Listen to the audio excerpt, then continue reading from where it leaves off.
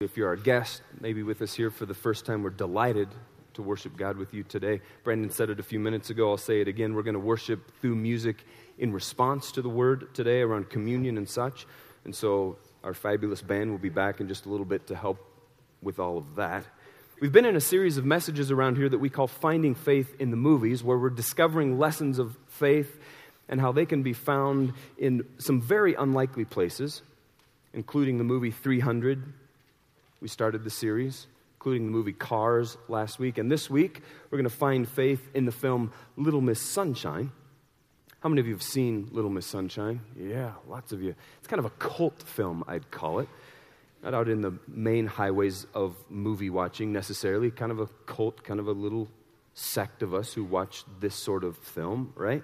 And in the words of a friend of mine, Little Miss Sunshine is an odd movie, right? It just is. It is, at its very core, a darker tale on the incredibly dysfunctional family road trip. Like, incredibly dysfunctional family road trip. The Hoover family, see, they've got more than their share of problems. The father, this guy named Richard, he's a motivational speaker, but he is on a career downslide, but he stubbornly is committed to his refuse to lose philosophy, and he's desperately trying to get this 9-step motivational program to the marketplace throughout the whole film. The mother, Cheryl, she too is desperate. She is desperately trying to keep the family together amidst growing dissension from like every angle, every corner. And she just barely disguises her impatience with her husband's canned claptrap, I like to call it, constantly hinting at this deeper marital disharmony that's going on. Their son, Dwayne, who is a funky dude, he's taken a vow of silence, until he gets into the Air Force Academy. And he did that as a tribute to this crazy guy named Nietzsche. Some of you have heard of him. And Grandpa, old Grandpa, right? He's this deeply profane old horn dog with a very nasty heroin habit.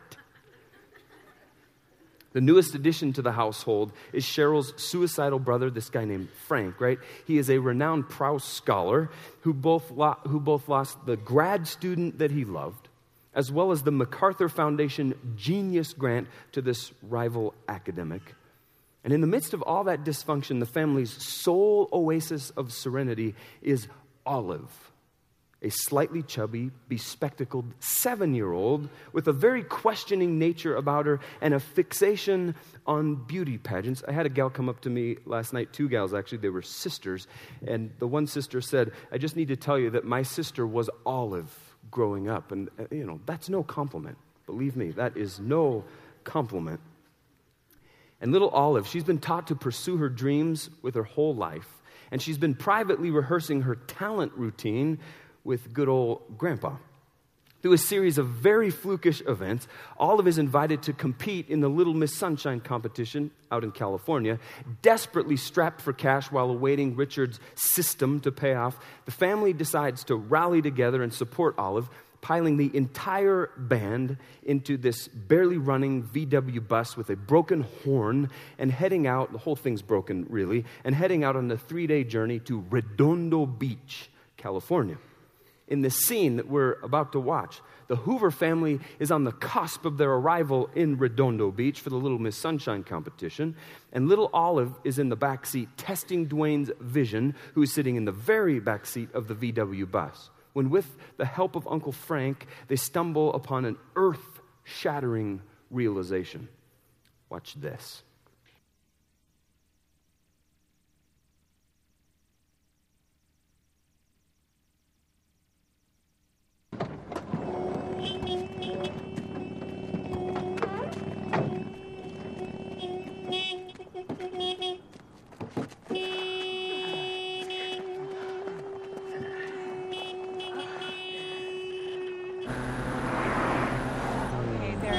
Redondo Beach 46. It's 2:15, maybe a few minutes late. Now, Richard, they said 3 o'clock sharp. They were very explicit. We can't cross these people. Trust me. Mom, Dwayne has 20/20 vision. I bet he does. Okay, now I'm going to check to see if he's colorblind. What's the letter in the circle? No, inside the circle. Right there. See? It's an egg. Can't you see it? Right there. It's bright green.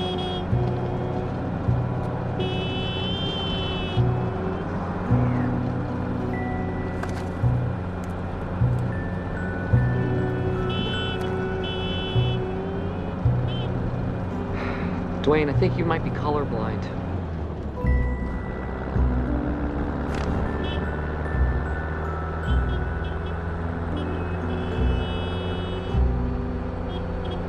You can't fly jets if you're colorblind.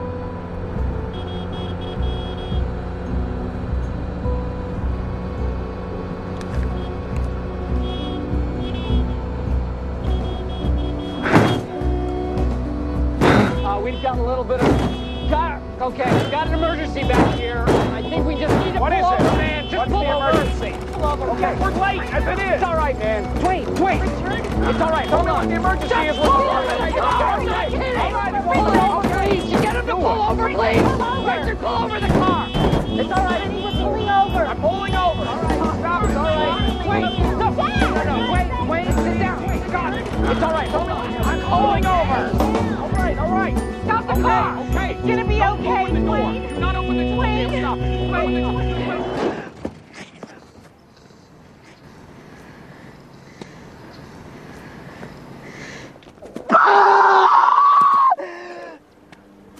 What happened? He's colorblind. He can't fly.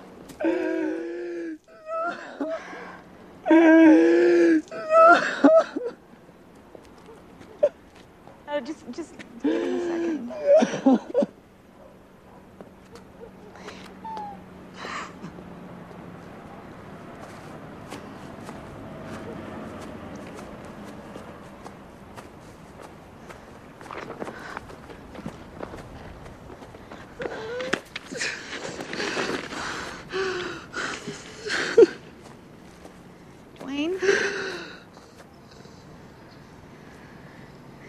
Dwayne, honey, I'm sorry.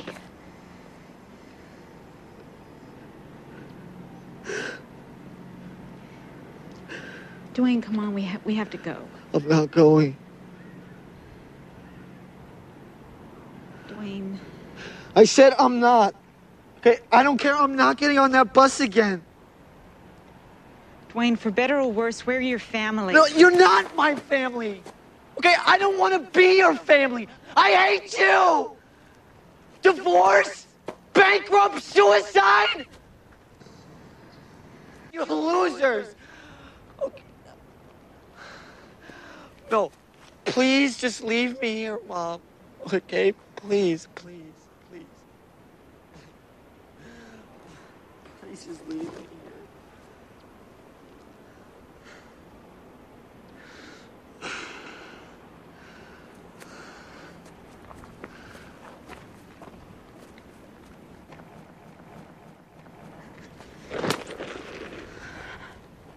I don't know what to do. Well, it's getting late. Maybe can somebody stay here with them? I'll stay. That is not happening. All right, well. Just worried about the time. Olive, you want to try talking to him? Richard, no, there's nothing to say. We just have to wait. Honey.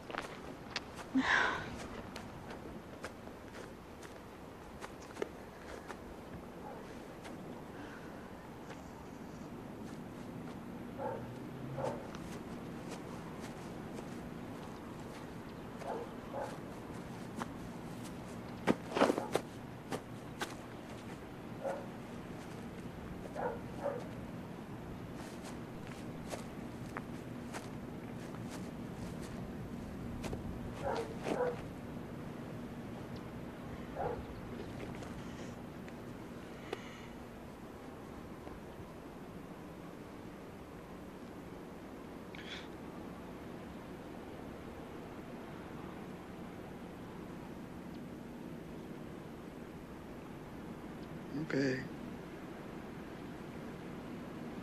Let's go.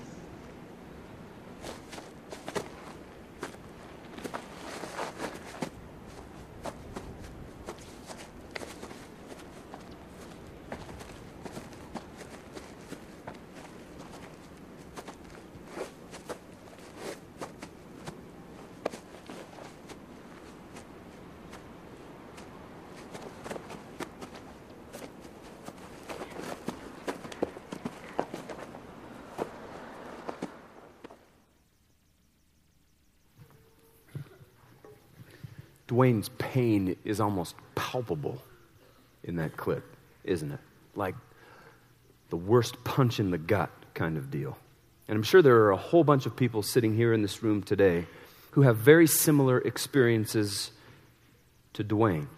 Our whole world, in just an instant, crashing in on us. Some catastrophic news, some cataclysmic event that shattered our dreams into a million little shards.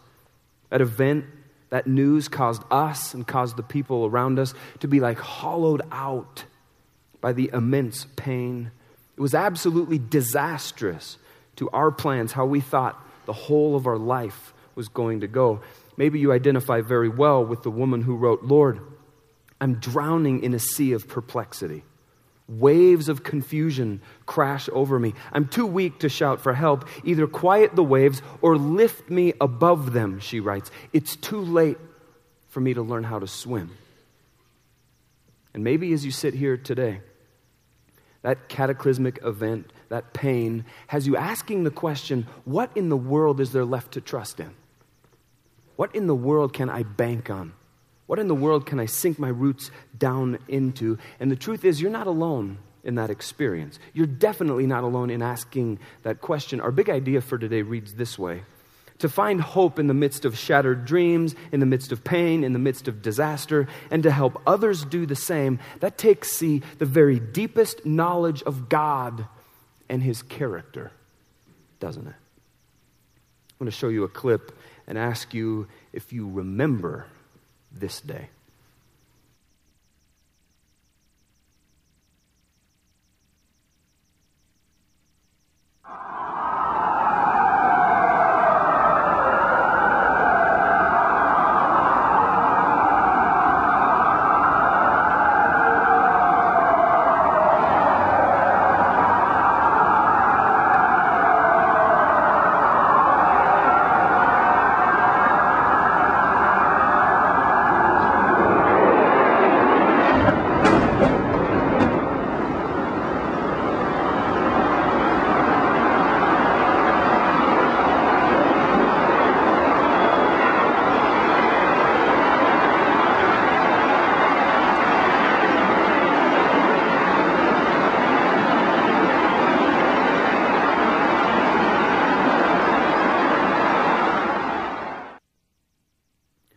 Dumb question. Do you remember that day, right?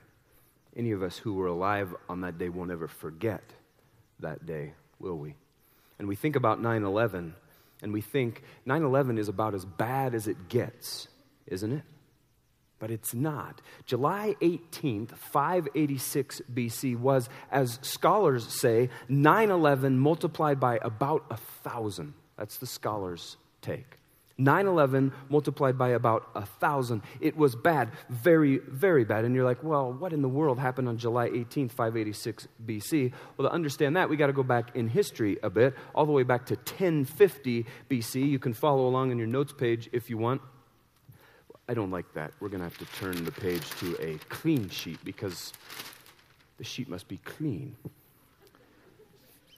Who was the first king of Israel?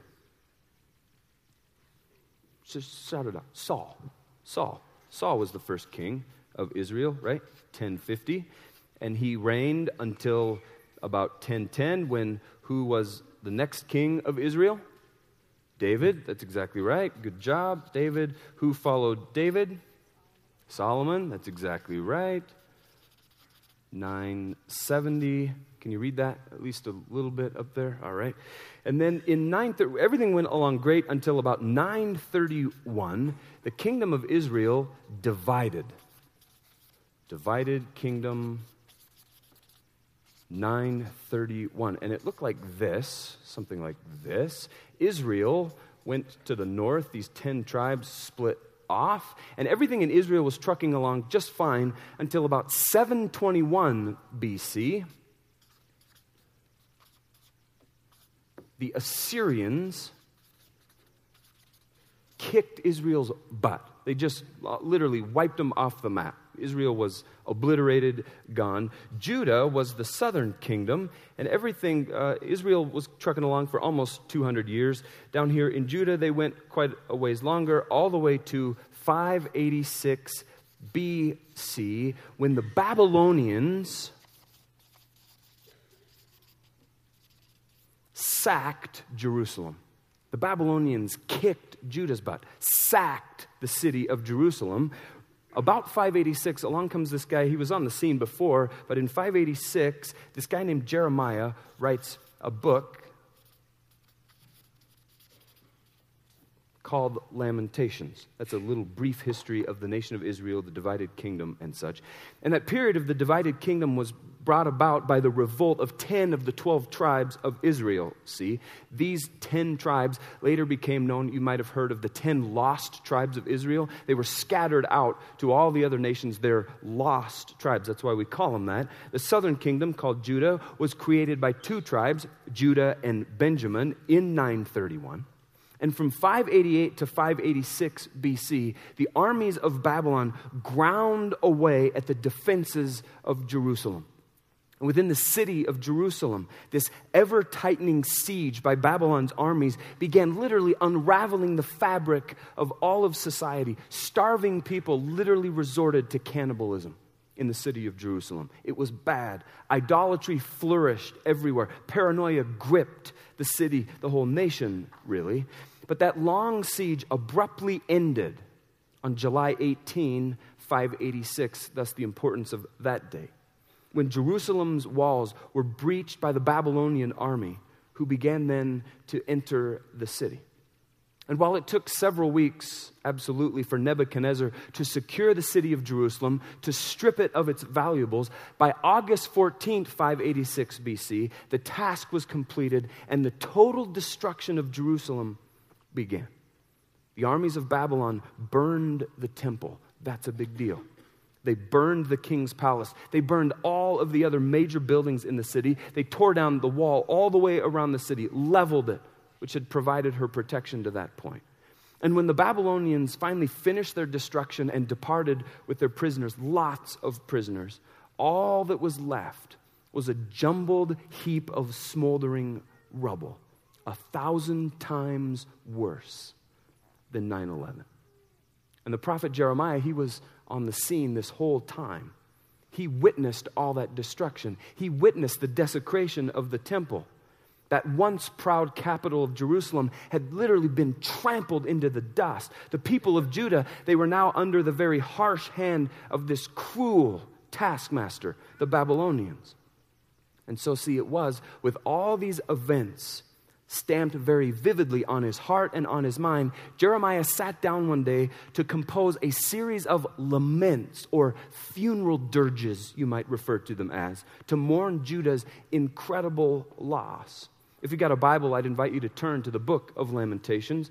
Lamentations chapter 3 is where we're going to camp out, hang out a bit today. The book of laments called Lamentations. And see, because of what Jeremiah had seen, because of what he had experienced in the destruction of his nation, he has lots and lots of credibility to speak to us about finding hope in the midst of shattered dreams, in the midst of pain, and in the midst of disaster. And I love what a guy named Chuck Swindoll says about crisis, which is really what shattered dreams and what pain and what disaster are. Swindoll says this: you cannot prepare for a crisis after that crisis occurs. And he's right. He goes on to say, preparation must take place before we're nose to nose with the issue. End quote. It's a great point. Because see, if our faith is just limping along, if our faith is just barely able to keep up with the pressures of life, when life is going pretty good, when the waters of our little pond are quite ripple-free, how in the world can we ever expect our faith to hold up when all hell breaks loose? And it does sometimes, doesn't it? And see, Jeremiah, he did that grueling spade work on his soul to prepare for whatever shattered dreams and whatever pain and whatever disaster would ever come his way. And so we sit here today in the year 2008, about 2,600 years or so later than the book of Lamentations was written. And we get the opportunity to learn from Jeremiah about how his countrymen faced literally some of the worst stuff that could ever befall humanity.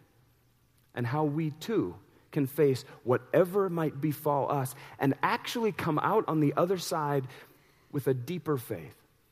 Not with a shipwrecked faith, not with a faith that's left in a heap of smoldering rubble, with a richer faith, a stronger faith, a better faith. And so today we're going to look at 7 principles from Jeremiah about shattered dreams, about pain, about disaster, so that we can actually be prepared for when they strike. Point number 1 is this: shattered dreams and pain and disaster can be endured with hope in God's salvation, which is the ultimate restoration. This is fantastic. Look at Lamentations 3:25-30.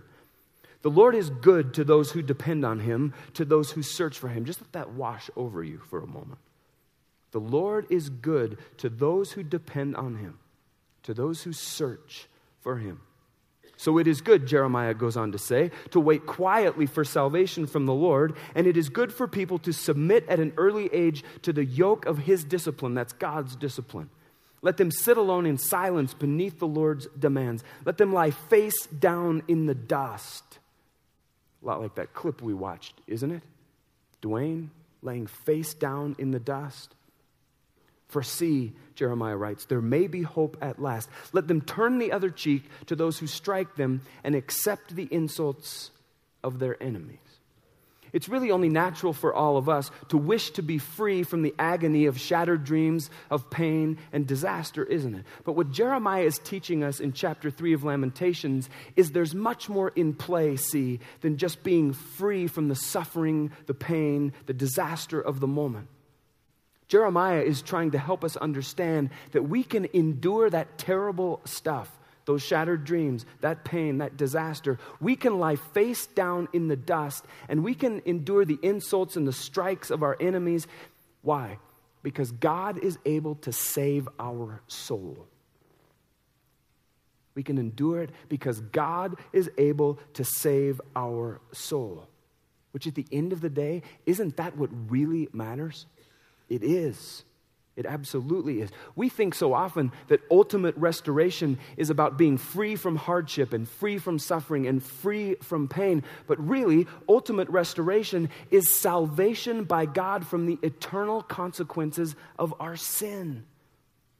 That's ultimate restoration, and it is wide open to every single one of us. Every single person walking planet Earth today, which makes God our ultimate source of hope. See, I understand that out in the rural, very rural Pacific Islands, when a typhoon is about to hit the island, those islanders, they literally run outside of their homes and they tie themselves to immovable palm trees. Trees that have withstood storm after storm after storm for years and years and years. And they do that until the storm passes. And you're like, that's crazy. Why in the world would they do that? Well, because see, everything else in their world, their homes, every other building on the island, was very likely to blow away in the face of such extreme storms. The same thing goes for our lives, see. When everything in our lives is being uprooted, life is coming unglued, our only hope comes from being tied up to the unmovable God of the universe who does not waver, no matter the size, no matter the strength of the storm, see. Shattered dreams, pain, and disaster can be endured with hope in God's salvation, which is the ultimate restoration. Point number 1. Number 2 reads like this: shattered dreams and pain and disaster are only temporary and are tempered by God's compassion and by God's love. Lamentations 3:31 and 32. For no one is abandoned by the Lord forever. Let that wash over you. For no one is abandoned by the Lord forever. Though he brings grief, he also shows compassion because of the greatness of his unfailing love. Jeremiah, when he wrote the book of Lamentations, he penned those words to answer some of the questions that were flying around in 586. Had God abandoned his people? Because it sure felt like it to the people of Jerusalem, didn't it? Had he retracted his love from them? Because it sure felt like he had. The people of Judah, the people of Jerusalem wondered, are we all on our own now? And we ask the very same questions many days when life gets hard, don't we? In the midst of shattered dreams, in the midst of pain, in the midst of disaster, we ask the very same thing. But notice Jeremiah's answer. No one is abandoned by the Lord forever. It might feel like it. Absolutely. It certainly felt like it in 586 for the people of Judah, for the people of Jerusalem. But hardship is temporary. And in the midst of difficulty, God is still showing compassion. Why? How? Because that's who He is. It's the core of His being. He is love. He is compassion. That is who God is. Point number 3 on your outline. This is a biggie. God does not delight in shattered dreams, in pain, or in disaster. How do we know that? Look at verse 33. For He, that's God, does not enjoy hurting people or causing them sorrow.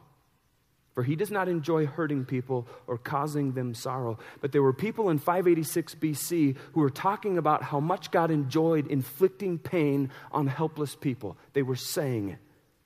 Just like there are people around today who say the exact same thing. Moment of confession for all of us together here. Raise your hand if you're so bold. How many of you burned ants with a magnifying glass when you were younger? Yeah. Mm-hmm. Doesn't it feel good just to get that out on the table? Confession. I did. I am a sick, twisted individual. I did. But see, that burning ants with a magnifying glass, that's literally some people's view of God. Like He's sitting up in the sky, holding a magnifying glass, focusing that beam on us just to watch us scurry to the corners. But that's not God. Jeremiah says as much. Judah's afflictions in 586 were not cruel acts of a capricious God who delighted in inflicting pain on helpless people. No way. The very same thing goes today for our shattered dreams, for our pain, for our disaster. God does not delight in that whatsoever. Point number 4, if shattered dreams, if pain and disaster come because of injustice, God sees it and He does not approve of it. Verses 34 to 36, follow along if you would. If people crush underfoot all the prisoners of the land, if they deprive others of their rights in defiance of the Most High, if they twist justice in the courts, doesn't the Lord see all these things? We all know that life can be very hard. We all know that life can be very unfair. Life is not just a bowl of cherries. Lots of times it's just the pits, isn't it? Oftentimes out in the rose garden, there are no flowers, just thorns, right? Life is hard, life isn't fair, but the text says God sees and God knows these things. He sees them. He knows them. And at the end of the day, another piece of God's character is justice. God is just, and there is a price, see, for injustices done to us, to others, to the people of Judah in 586. There is a price for injustice done. And I love how the Bible is so incredibly real about life. Life in relationship with God is not just obnoxiously positive. Life is not just always about the bright side. We can't always just speak happy speak and wishful thinking. Life is not always in a great place. Naive and unrealistic platitudes of happy, smiley face religion do not cut it in the real world. And I love that from the beginning of the Bible to the end of the Bible, the Scripture is very clear about the real struggles, the real suffering of this life. Lamentations is a great example of that. And those are God's chosen people of Israel that this pain was inflicted upon. I love that because life is real. Yeah, there are great times, there are sweet times, there are rich times. But I appreciate the fact that when we open the Bible, it speaks to life today. There's no call in the text for just painting a smiley face on, pretending that life is hunky-dory. Yeah, I'm doing great.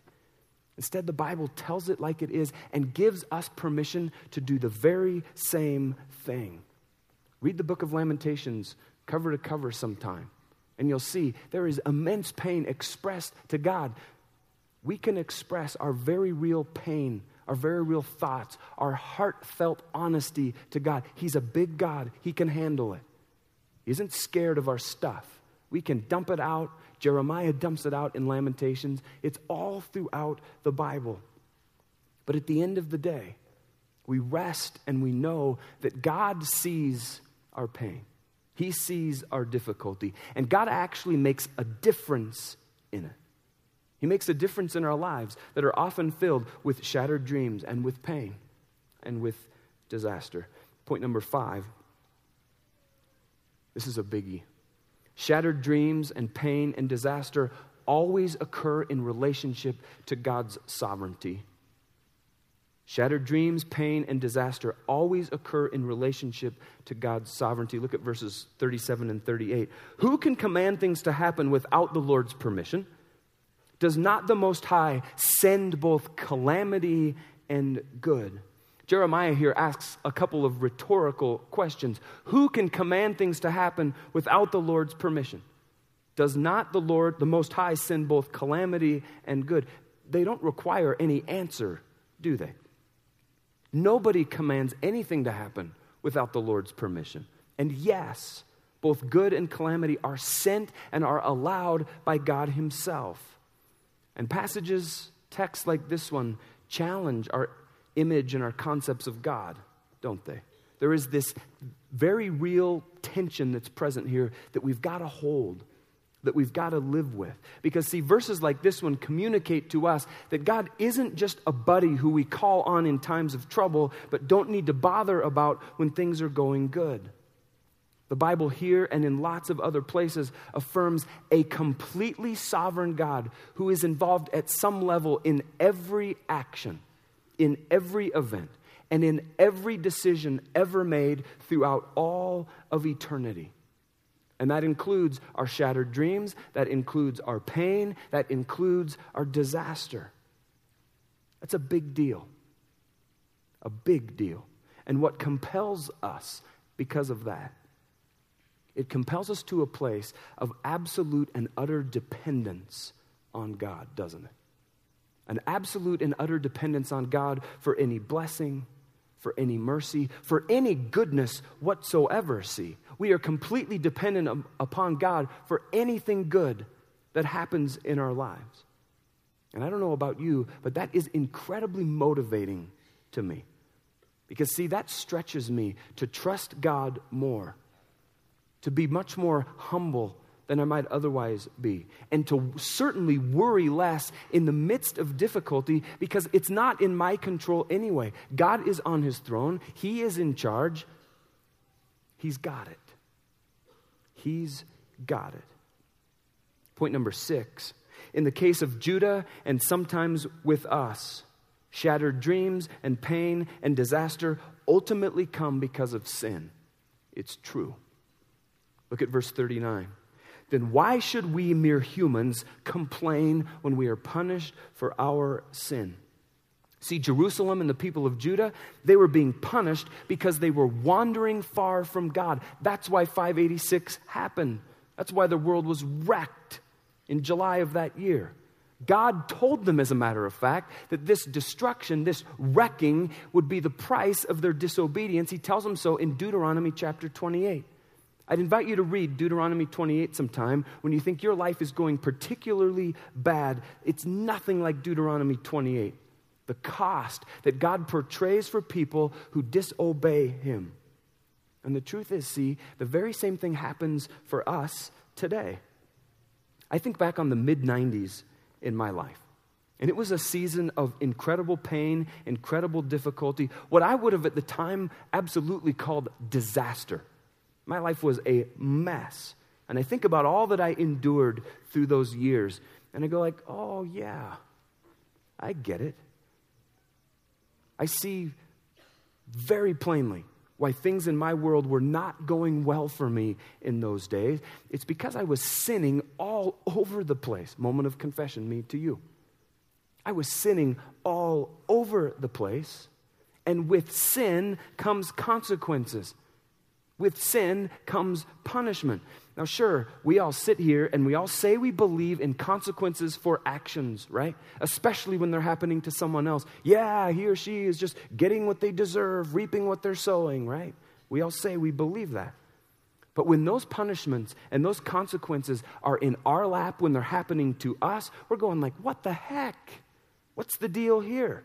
I want you to be really careful with this one, okay? Not every bad thing in our lives, not every bad thing in everyone else's lives are punishment for sin, okay? This is another tension that we must hold with the scriptures. It doesn't work that way. Very often, bad things happen in a way that is in no way meant as punishment or consequences for sin, okay?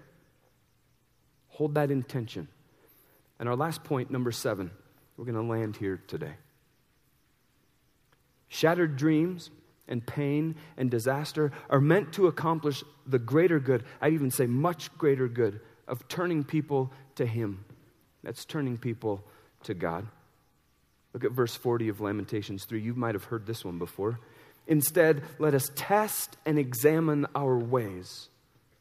Let us turn back to the Lord. Let us test and examine our ways. Let us turn back to the Lord. And this is very intimately related to point number 6. Because see, these days we're often real prone to blame God, right? In our days of shattered dreams and pain and disaster, instead of turning the microscope inward and searching our ways. What in me might be causing this to happen? To see if we could be the responsible one. We so often want to look everywhere else but right here, right? It's natural. We all do this. And near the end of that stretch in my life, the mid-90s, when I had heard this verse a lot before, but I finally took this verse to heart and I literally tested and examined my ways. I held it up against the ways of my life, up against the measuring stick of God and His Word and His perfection and His holiness, and holy cow, it was ugly. Like gnarly ugly. Yuck. I had some serious cleaning up to do with God. And I got to work on that. And it wasn't like a thing that took like 10 minutes or 10 weeks, or it more like was about 10 months of that, testing and examining my ways, turning back to the Lord. About 10 months, okay? This isn't like a right now kind of thing very often. But you know, when I did that, when I pressed into that stuff, when I decided to obey God in some areas of my life that I hadn't been, it was a new day, an absolutely new day. It wasn't perfect. It wasn't perfect by any stretch, but it was new, see? And if you ask me now about those days to look back and reflect, you know what I say? Those days sucked. They really sucked. Life was incredibly unhappy for me then. But I can absolutely say with all candor, almost a decade later, that it was so worth it to bring me back to the Lord. All that misery, see, really? That was meant by God to be corrective in my life, to bring me back to Him. Now, I don't think I lost my salvation in those days. But I certainly wasn't walking with God. I wasn't obeying God. I wasn't pursuing God.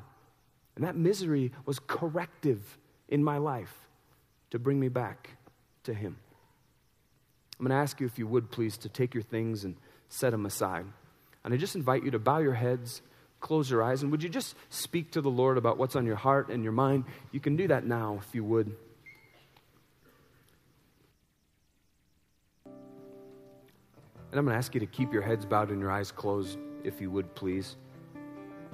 As I stand up here on the stage today, I don't have a clue where you stand in relationship to God today. Only you and God know that stuff. But maybe as you sit here in this room today, God feels incredibly distant from you. I want you to know, though, that while it might feel like God is far away, the truth is He's so near to you right now. He is so near to you.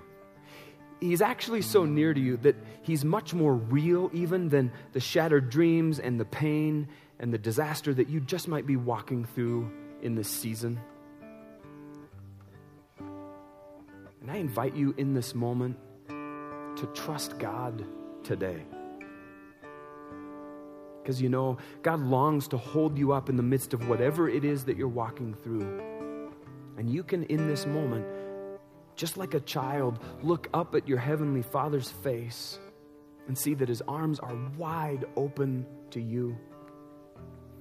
His Son, Jesus Christ, is ready right now to enter your life. And all you have to do is invite Him in. All you have to do is invite Him in.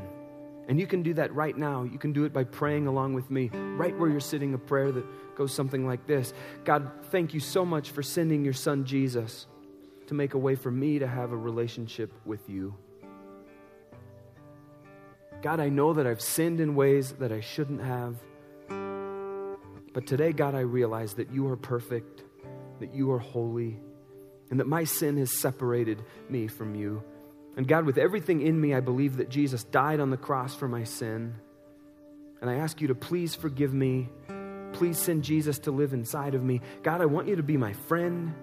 God, I need you to change me. God, I really need you to clean my life up. Starting today, God, I make you the boss of my life.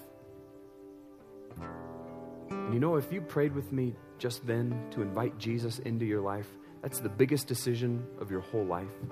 Nothing matters more. Nothing is a bigger deal than that. And it's such a big deal that around here, we actually ask people to tell us when they've made that decision.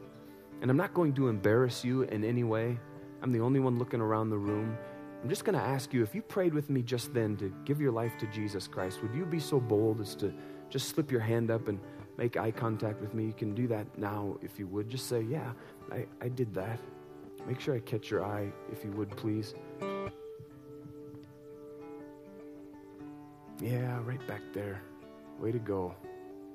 Way to go, right back there. And you too, over there. Good job. Right now, God is changing you and He's making you new. Just make sure I catch your eye if you would. I don't want to miss anybody.